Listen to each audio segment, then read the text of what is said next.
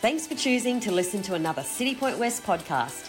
I trust that this message empowers and encourages you to continue your journey of faith. Enjoy. Today I want to speak a little bit about what is it that moves us, what breaks our heart, what is it that stirs our lives. If you are a rugby league fan, you would have seen the whole of Brisbane moved powerfully this week by the Brisbane Broncos versus the Redcliffe Dolphins. Uncle Richard, I know you are the greatest Brisbane Broncos fan in the world, and I believe you went well this week, my friend. We're praying for you this week, and we're standing the gap for you. Continue to pray for you. Yeah, I think I prayed too hard because the Broncos went and won. I know God just did that because he loves you, my friend. There's no doubt. There's no doubt. Yeah, wow. How could I forget? How could I forget, Uncle Richard? Listen, I am a New South Wales supporter living in this state of Queensland. And listen, I have had many heartbreaks. 8 painful years in a row of Queensland winning.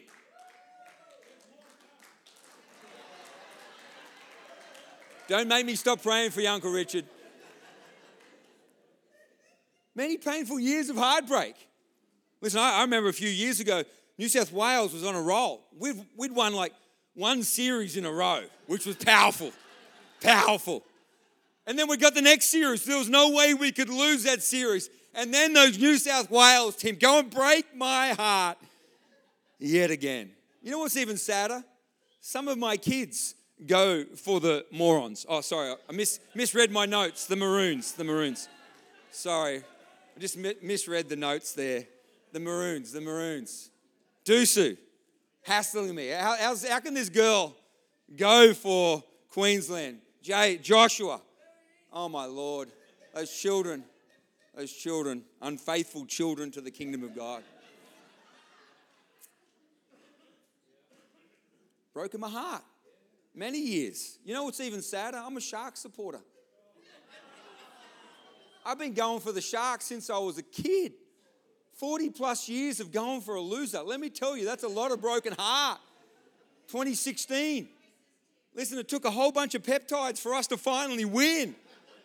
We had to cheat to win. I went for the Sharks. If anyone's old like me and remembers, back in the Super League days, we spent $50 trillion on players, and we still lost to the Broncos. I was at QET2 Stadium when we lost, and I walked out heartbroken yet again. Listen, our hearts, and we saw that this week. The whole of Brisbane was moved. Whether you're a Broncos supporter or a Dolphins supporter, I'm an anti-Broncos supporter, so that made me a Dolphins supporter. Heartbroken yet again. Yet again. You know, there's lots of things that break my heart. Fishing sometimes, I get a broken heart. Andrew Jones, are you in the house? This poor Andrew Jones is sick and tired of me telling stories. He's probably hiding somewhere, knowing that this story was coming because we were diving together on Friday, and this big Spanish mackerel started swimming underneath me. The thing was huge, 30 kilos, massive Spanish mackerel. I see it swimming under me, and I see this little man chasing behind with a spear gun in his hand and pulling the trigger and watching that spear completely miss that 30 kilo Spanish mackerel and him come to the surface absolutely heartbroken. Tears were rolling down his cheeks. Listen, I've been heartbroken a bunch of times missing fish, and those things break your heart. The funny thing about spearfishing, when you want to shoot a fish really bad, you get a thing by the name of buck fever. It's when you start aiming and your hand's shaking like this because you're saying, don't miss, miss. Can I have an amen from somebody who knows those sorts of things that happen? You know, those things can be heartbreaking, but they're not the real depth of what breaks our hearts. They're not the real depth of what it is that moves us on the inside and what should actually move us. And I ask that question today, what is it that should move us, that should move our hearts, that should break our hearts? What are the things that should do that on the inside of our lives? And honestly, I think the best way to really answer that question is to look and see what moved Jesus. And I don't know if you've noticed or not, some of the things that move Jesus are a little different to some of the things that move us. Even as Christians sometimes, the things that we get passionate about aren't always the things that Jesus was passionate about. Now, I think about at times we can be passionate about what we look like at church. Praise God, some of you in the room spent 3 hours in front of the mirror today putting your makeup on. Not saying or pointing any fingers today on who those people would have been, but sometimes we more worry about what we look like, and we get so passionate about what the outside looks like that we miss really the reality of the things that are genuinely important. You know what Jesus said when he looked around the Pharisees when they worried about what happened on the outside and what they looked like? Matthew 23, he said this, "What sorrow awaits you, teachers of religious law, and you Pharisees, hypocrites, for you're so careful to clean the outside of the cup and the dish, but the inside you're filthy, full of greed and self-indulgence. You blind Pharisees, first wash the inside of the cup and the dish, and then the outside will become clean too. What sorrow awaits you, teachers of religious law, you Pharisees, hypocrites, for you're like whitewashed tombs, beautiful on the outside, but filled on the inside with dead people's bones and all sorts of impurity. Outwardly you look like a righteous people, but inwardly your hearts are filled with hypocrisy and lawlessness." Isn't it incredible? Sometimes we worry about the outside of what everything looks like in that way. In fact, some of you probably walked into church and thought, finally, Pastor Tim has put on a tie and worn it to church. Can I be honest? I wore this tie as a living example of the reality of this. We put on a tie, we worry about those things, but we have a dying world around us that are going to hell. You know, in the Wesleyan revival, one of the most powerful revivals the world has ever seen, transformed entire nations. But within 50 years of John Wesley's death, the Methodist Church refused to let dirty people come in, and they had to stand outside and look in through the windows because they cared more about how people looked than what God was trying to do in a heart. What should move us? Listen, praise God for nice clothes. Praise God for beautiful ties. And yes, I do own a number of them. Most of them Yannick bought for me. But listen, there's more at stake when it comes to Jesus than how we look on the outside. I'm not saying come to church without makeup on. I'm not saying come in your Sunday worst. But God cares more about some different situations. In fact, you know, I've seen and traveled the world and seen some churches that were incredibly beautiful. And sometimes I think Christians care about what a church looks like in the building more than they care about what, again, is happening in the world around them. And they use the scripture out of Mark 11 and Matthew 21 on Jesus' passion for the house of God. Mark 11, Jesus walks into the temple. And the Bible tells us there were people selling doves and changing money in the temple. And Jesus walks into the temple and is incensed and upset. And it says this, when they arrived at Jerusalem, verse 15, Jesus entered the temple and began to drive out the people, buying and selling animals for sacrifices. He knocked over the tables of the money changers and the chairs of those selling doves.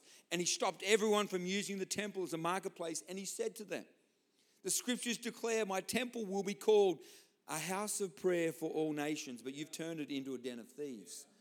Listen, if you hear the words of what he says here, he doesn't say my temple was a beautiful building that should always look really lovely and nice. He says this, it was a place that the nations would come together and they would pray.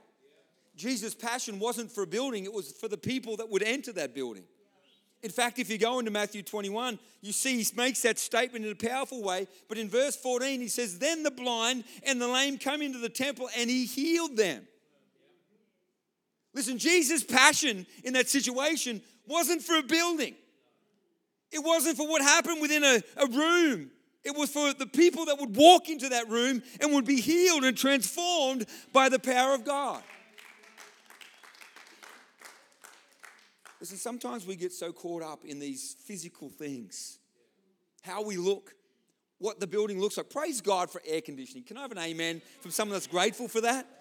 Praise God for a well-kept, beautiful building. Praise God for those things. But listen, a well-kept, beautiful building and air conditioning are here for one reason. They're here so that people could walk into the house of God and could experience the power of Jesus and could experience the Word of God and could experience the outworking of God.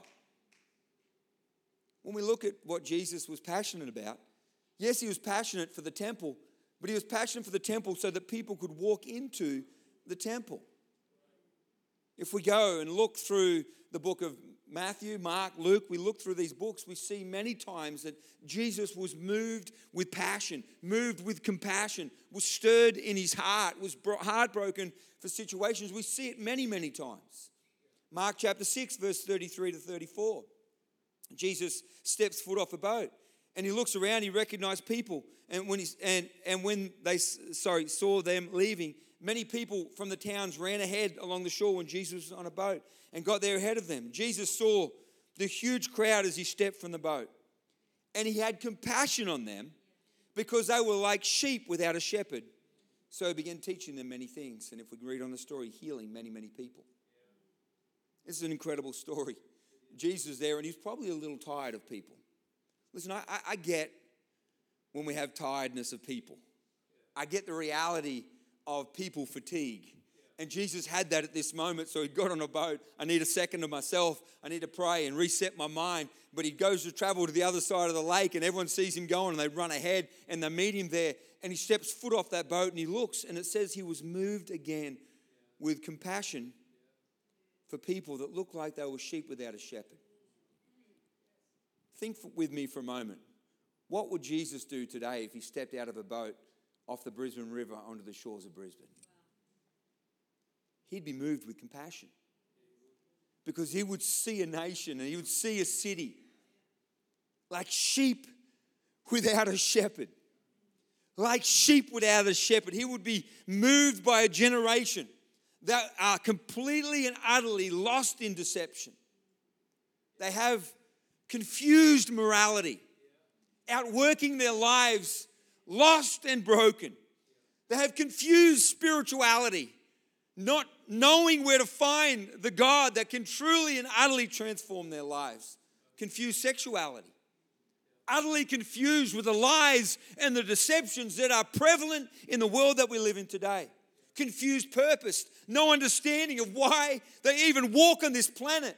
So confused. They can't even see their Creator and the one that built purpose into their lives. And Jesus was moved with compassion. Listen, if we want to understand what should move us, we should see what moved Jesus. He was moved with compassion when he stepped out of the boat. Matthew chapter 8 tells us that he was walking through a street and a leprous man cried out to him and said, "Will you heal me?" And he was moved with compassion. Listen, he was moved with compassion and he didn't just pray, he laid hands upon the dirty, leprous man that should never be touched. He was moved with compassion for that man. He was one that shouldn't be touched, shouldn't be even close to, but he laid hands on him and he was healed. In Matthew chapter 14, he was there, he was healing the sick, and then he finished healing many and preaching many hours, and he was moved with compassion. He said, "We must feed these 5,000 men." He was moved with compassion. Matthew chapter 15, again healing the sick, again preaching the word. And he was moved with compassion and they fed another 4,000 men. Matthew chapter 9.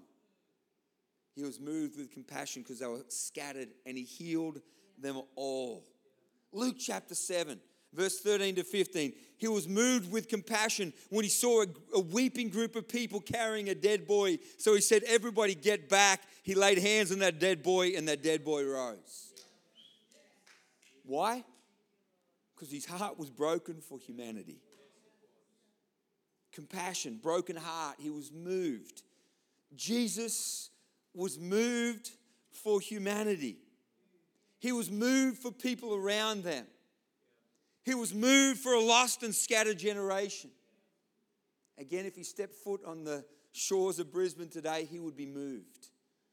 He would be moved in a lost city. He'd be moved in a lost region. Listen, I know some of the things that go on around us are frustrating. Some of the things we see today, even the attacks upon the church, are very frustrating to our hearts. And we can see humanity in the light of frustration. But we're going to understand Jesus stood here. The thing that frustrated him wasn't the broken, lost people. He was compassionate for them. It was the religious ones that stood against him. He was moved with compassion for the lost and broken. He was moved with compassion. Listen, how do we develop that? How does that actually develop in our lives? Matthew chapter 18. Jesus speaking again. He's talking to those around that had tried to stop little ones coming to him. And he says, beware that you don't look down on any of these little ones. For I tell you that in heaven, their angels are always in the presence of the Heavenly Father. Do you know there is an incredible statement said right here? He goes on, and I'll come back to that. In verse 12, he says, if a man has 100 sheep and one of them wanders away, what will he do? Won't he leave the 99 others on the hills and go in search of the one who is lost? And he finds it. I tell you the truth. He will rejoice over it more than over the 99 that didn't wander away. Listen, this is one of the most profoundly incredible passages in the Bible. For 2,000 years, theologians have argued over this verse. Theologians have wondered about this verse. But in it we see a powerful, profound truth on what it is that stirs in the heart of Jesus for people. He makes a statement here. He says, don't look down on the little ones, because if you understand what's going on in heaven right now, something profound is happening because little ones are turning their eyes to me. Something profound is going on. Listen, if you want to have a depth of understanding of God's heart for people, you have to have an understanding and capture the majesty of what God is. Listen, we serve an incredibly powerful God. The Bible tells us that He spoke and the world came into existence. It was a word uttered from His mouth that was powerful enough to bring the world that we know, to bring the universe we know into existence. This is the God that we serve. The God that we serve is well able, as we've heard already, to heal cancer in somebody's body. The God that we serve is well able to do miracles in people's lives. The God we serve is well able to cause His Son to die for our sins and to rise again and conquer sin and death. Yet that incredibly powerful God is in love with humanity. In fact, so much so, the Bible says in this point, He is so in love. The angels are worshiping around the throne because this dynamic, powerful God is in love with His creation. Is so in love with these lost and broken people in the world around us. So in love that He would leave the 99. Listen, if you're sitting in your seat and you have a deep faith with Jesus Christ, you're the 99 right now. He left you to engage with that neighbor of yours that partied all last night so you didn't get enough sleep to put on your beauty face to get to church this morning, and you turned up grumpy because of that neighbor, and you wanted to shoot them all night. You wanted to call the police. You wanted to throw rocks on their roof. You want to do so much stuff. Jesus left you to come after Him. That person that just outworks their life in such a wrong way, and it makes me angry that they would outwork their life that way. Jesus left you to go after them. That person that did me wrong and I hate him, Jesus left you to chase after them. Why are the angels in heaven? Because they're rejoicing that this dynamic, powerful God is in love with His humanity in the midst of their brokenness. You know, sometimes we come to church with our beautiful Sunday ties on, looking fantastic, looking incredible, and forget that Jesus left the 99 to chase after us when we were partying next door to the rotten Christians. When we were doing the wrong thing and living our life the messed up way. Yeah, I can see some faces in this room. You know and remember just now. It just come back to your remembrance what I'm talking about. He left the 99, he chased me. And he's chasing your neighbour. He's chasing your work colleague that is causing you pain. He's chasing that sibling of yours that you want to slap around. He's chasing after those people right now that are carrying their placards and standing out in front of churches in a messed up lifestyle and a broken morality. He's chasing them as well. And he's in love with them. And the angels are dancing around heaven because we serve this powerful, incredible, majestic God that is in love with his broken and lost generation. You know, sometimes we see youth ministry and it's crazy and it's wild and kids are doing stupid stuff and putting holes in the walls in church and all that messed up stuff. But in amongst it, we forget that Friday night, 16 young people made a decision to follow Christ. Listen, if 16 young people are going to come and follow Christ, put a hole in the wall. Scratch some stuff, smash some windows. Listen, I'm not telling them to do that, and Braden's not here, that's why I said that. But listen, we've got to understand, Jesus walked into this room, he wouldn't care one bit about a broken hole in the wall, smashed window. He wouldn't care one single bit about the mess left around. He'd be looking and saying, here's 16 young people that just turned their lives to me. What a beautiful thing. That's the majesty of our God. He'd say some of them are never going to turn up to church with their Sunday tie. Some of them may turn up to church looking a little messy and a little broken because of the homes that they come from that leads them into the house of God. But Jesus was moved and he said, I'm chasing that one. And I'm chasing that one. And I'm chasing that one. We're to be captured by the majesty of our God that loves the broken and the lost. Listen, you may be walked in this morning feeling like you're a little messy and broken. Let me tell you, you walked into this room because Jesus has been chasing you. You maybe haven't stepped foot in church for a long time. I want to tell you today, Jesus loves you. In all of his majesty, in all of his greatness. You're in this house because he loves you. He wants to engage with you. He wants to call you to himself. Today he wants to build a relationship with you afresh. Maybe it's been a long time. Maybe you haven't prayed forever. Maybe you haven't even never stepped foot in church. Jesus loves you and he wants relationship with you. That's the truth of it. Matthew 9, 35 to 38.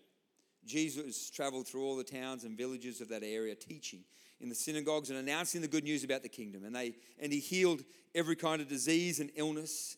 And when he saw the crowds, he had compassion on them because they were confused and helpless like sheep without a shepherd. Listen, and he said to his disciples, the harvest is great, but the workers are few. So pray the Lord who is in charge of the harvest, ask him to send more workers into his field. These are Jesus' words. He moved with compassion and he saw people around him going to a Christless eternity. Listen, we've got to be moved by the magnitude of who God is and his majesty, but we've got to be moved and capture the magnitude of eternity. Listen, Jesus didn't look at clothes and didn't say, gee, they're not dressed well enough. Can you get them some nice clothes? He didn't look at the building and saying, listen, we're not taking them to a nice enough temple. He looked at the people and he said, there's a great harvest. And we need to pray that God would activate us and many others to go to that harvest, to reach people that don't know me. Because listen, people living without Christ have hell here on earth, but long term, they have hell in a Christless eternity. And Jesus said, pray that we'd be stirred back to the harvest, back to lost people, back to people around us that don't know Christ. D.L. Moody, many years ago, great evangelist, great pastor, had an interaction with an atheist. And in this interaction, they debated around their belief around God and around a whole range of different things. And that atheist made a statement that D.L. Moody never forgot for the rest of his life. He said this, D.L. Moody, if I believed what you believed about the coming impending doom of people that don't know your Christ, he said, I would get on my hands and knees, crawl over broken glass, right across the whole of London, warning people to flee from the coming wrath in their lives. If I believed, D.L. Moody, what you believe, that is what I would do. Jesus looked and was moved with compassion. And because he was moved with compassion, he said, now go. Now go. Go and reach people that are going into a crisis eternity. What moves us? What moves us? Listen, it's fine having passion for football. It's fine having passion for things around us. But are we genuinely moved by the people in our neighborhoods right now? Are we genuinely moved by those around us that don't know Christ? Are we moved? Are we moved? Last year, somebody sent me a photo, and if we can we bring that photo up on the platform? This is a photo of a moment in the middle of our service.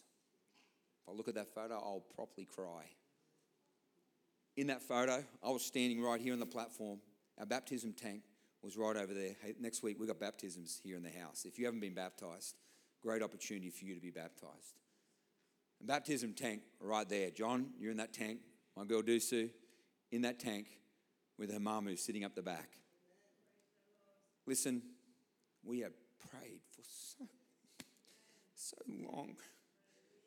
so long together, Dusu and I. The reason Dusu's got that terrible look on her face is she's looking up saying, Pa, you're embarrassing me right now. Can you stop bawling up on that stage? That moment is one of the best moments of my year last year. Because people matter. I don't know how long ago we prayed for your mum. Listen, is mum perfect? Hey, this is the beauty of transformation in Christ. It's a process and it's a wonderful one. But a moment to say, I want to be water baptized. I'm receiving Christ. He's in my life. That moment moved my heart. And I've spent many hours praying and crying leading up to that moment. What moves our heart? What moves our heart? What moves our heart? Are lost people moving our heart? Is our dying city moving our heart? Are the people around us that are broken and lost moving our heart? The lost of this world needs to move us. Because Jesus stepped foot off a boat and he was moved with compassion. He was moved with compassion. Most of what Jesus did was out of compassion for a lost and a dying world. Can we see the beautiful majesty of our King and our Savior and our God? And the reality that eternity without him is a long, broken time. A long, broken time. And let that move us. Let that move our hearts for our siblings, our families, our neighbours, our work colleagues, the people around us that don't know Christ. Can we be moved? Can we be moved? Can we be moved for people around us? Listen, we're moved by what we look like. We're moved by buildings. We're moved by theology. We're moved by all these things. But at the heart of all of it is a majestic God in love with his creation. So in love that he leaves the 99 to embrace the one. I am grateful that he embraced me. I am grateful that he loves Musukane. I'm grateful that he embraced us and brought us into his kingdom. I'm grateful. I'm grateful for his love for humanity. That he's in love with me today. That he's in love with your neighbour. That he's in love with your work colleague. That he's in love with that sibling you have been on your knees for a decade. That he's in love with that parent you've been praying for, that child you've been praying for. That he's in love with that person you haven't wanted to pray for, you'd wanted to pray against. He's in love with them as well. He's reaching into their lives as well. In fact, he's left you. He's chasing them. He's chasing them. Jesus, we thank you. Thank you that you love us. You love humanity. You're in love with humanity. And your grace stretches over humanity. Thank you. Thank you, my King. Thank you, my Jesus. So much so that Paul writes that while we're yet in our sin, Christ, you died for us. While we're in our mess, Christ, you died for us. While we're in our broken state, Christ, you died for us. Thank you, Jesus. Our heads are bowed, eyes are closed in this place this morning. Maybe you're here today, you don't know Christ. Not even sure what you're doing in church this morning. I can tell you here because Jesus is chasing you. He loves you and he wants to walk with you. Right now in your seat, if you're in this room, you don't know Christ, I would love to pray for you. If you want to come into a relationship with Jesus, I'd love you to give me a wave and just say, yeah, Pastor Tim, can you pray for me right where I'm at? I want to come into a relationship with Christ. I'm here in the room today. I need to know Jesus. I need to walk with him. Quickly across the room. I don't want to embarrass you, but I want to pray for you because this is your moment. It's your moment. Yeah, Pastor Tim, pray for me. Pray for me. Pray for me. Quickly today. If you're here in this room, Jesus wants to meet with you. It's a powerful moment. For me, 20 plus years ago, he changed my life in a moment just like this. Quickly, is there anyone like that? Before we wrap up this service, Jesus wants to meet with you. Jesus wants to interact with you. Will you just give me a wave? Yep, Pastor Tim, pray for me. Right across this room. My Jesus, I thank you now for your beautiful love and grace. For your beautiful love and grace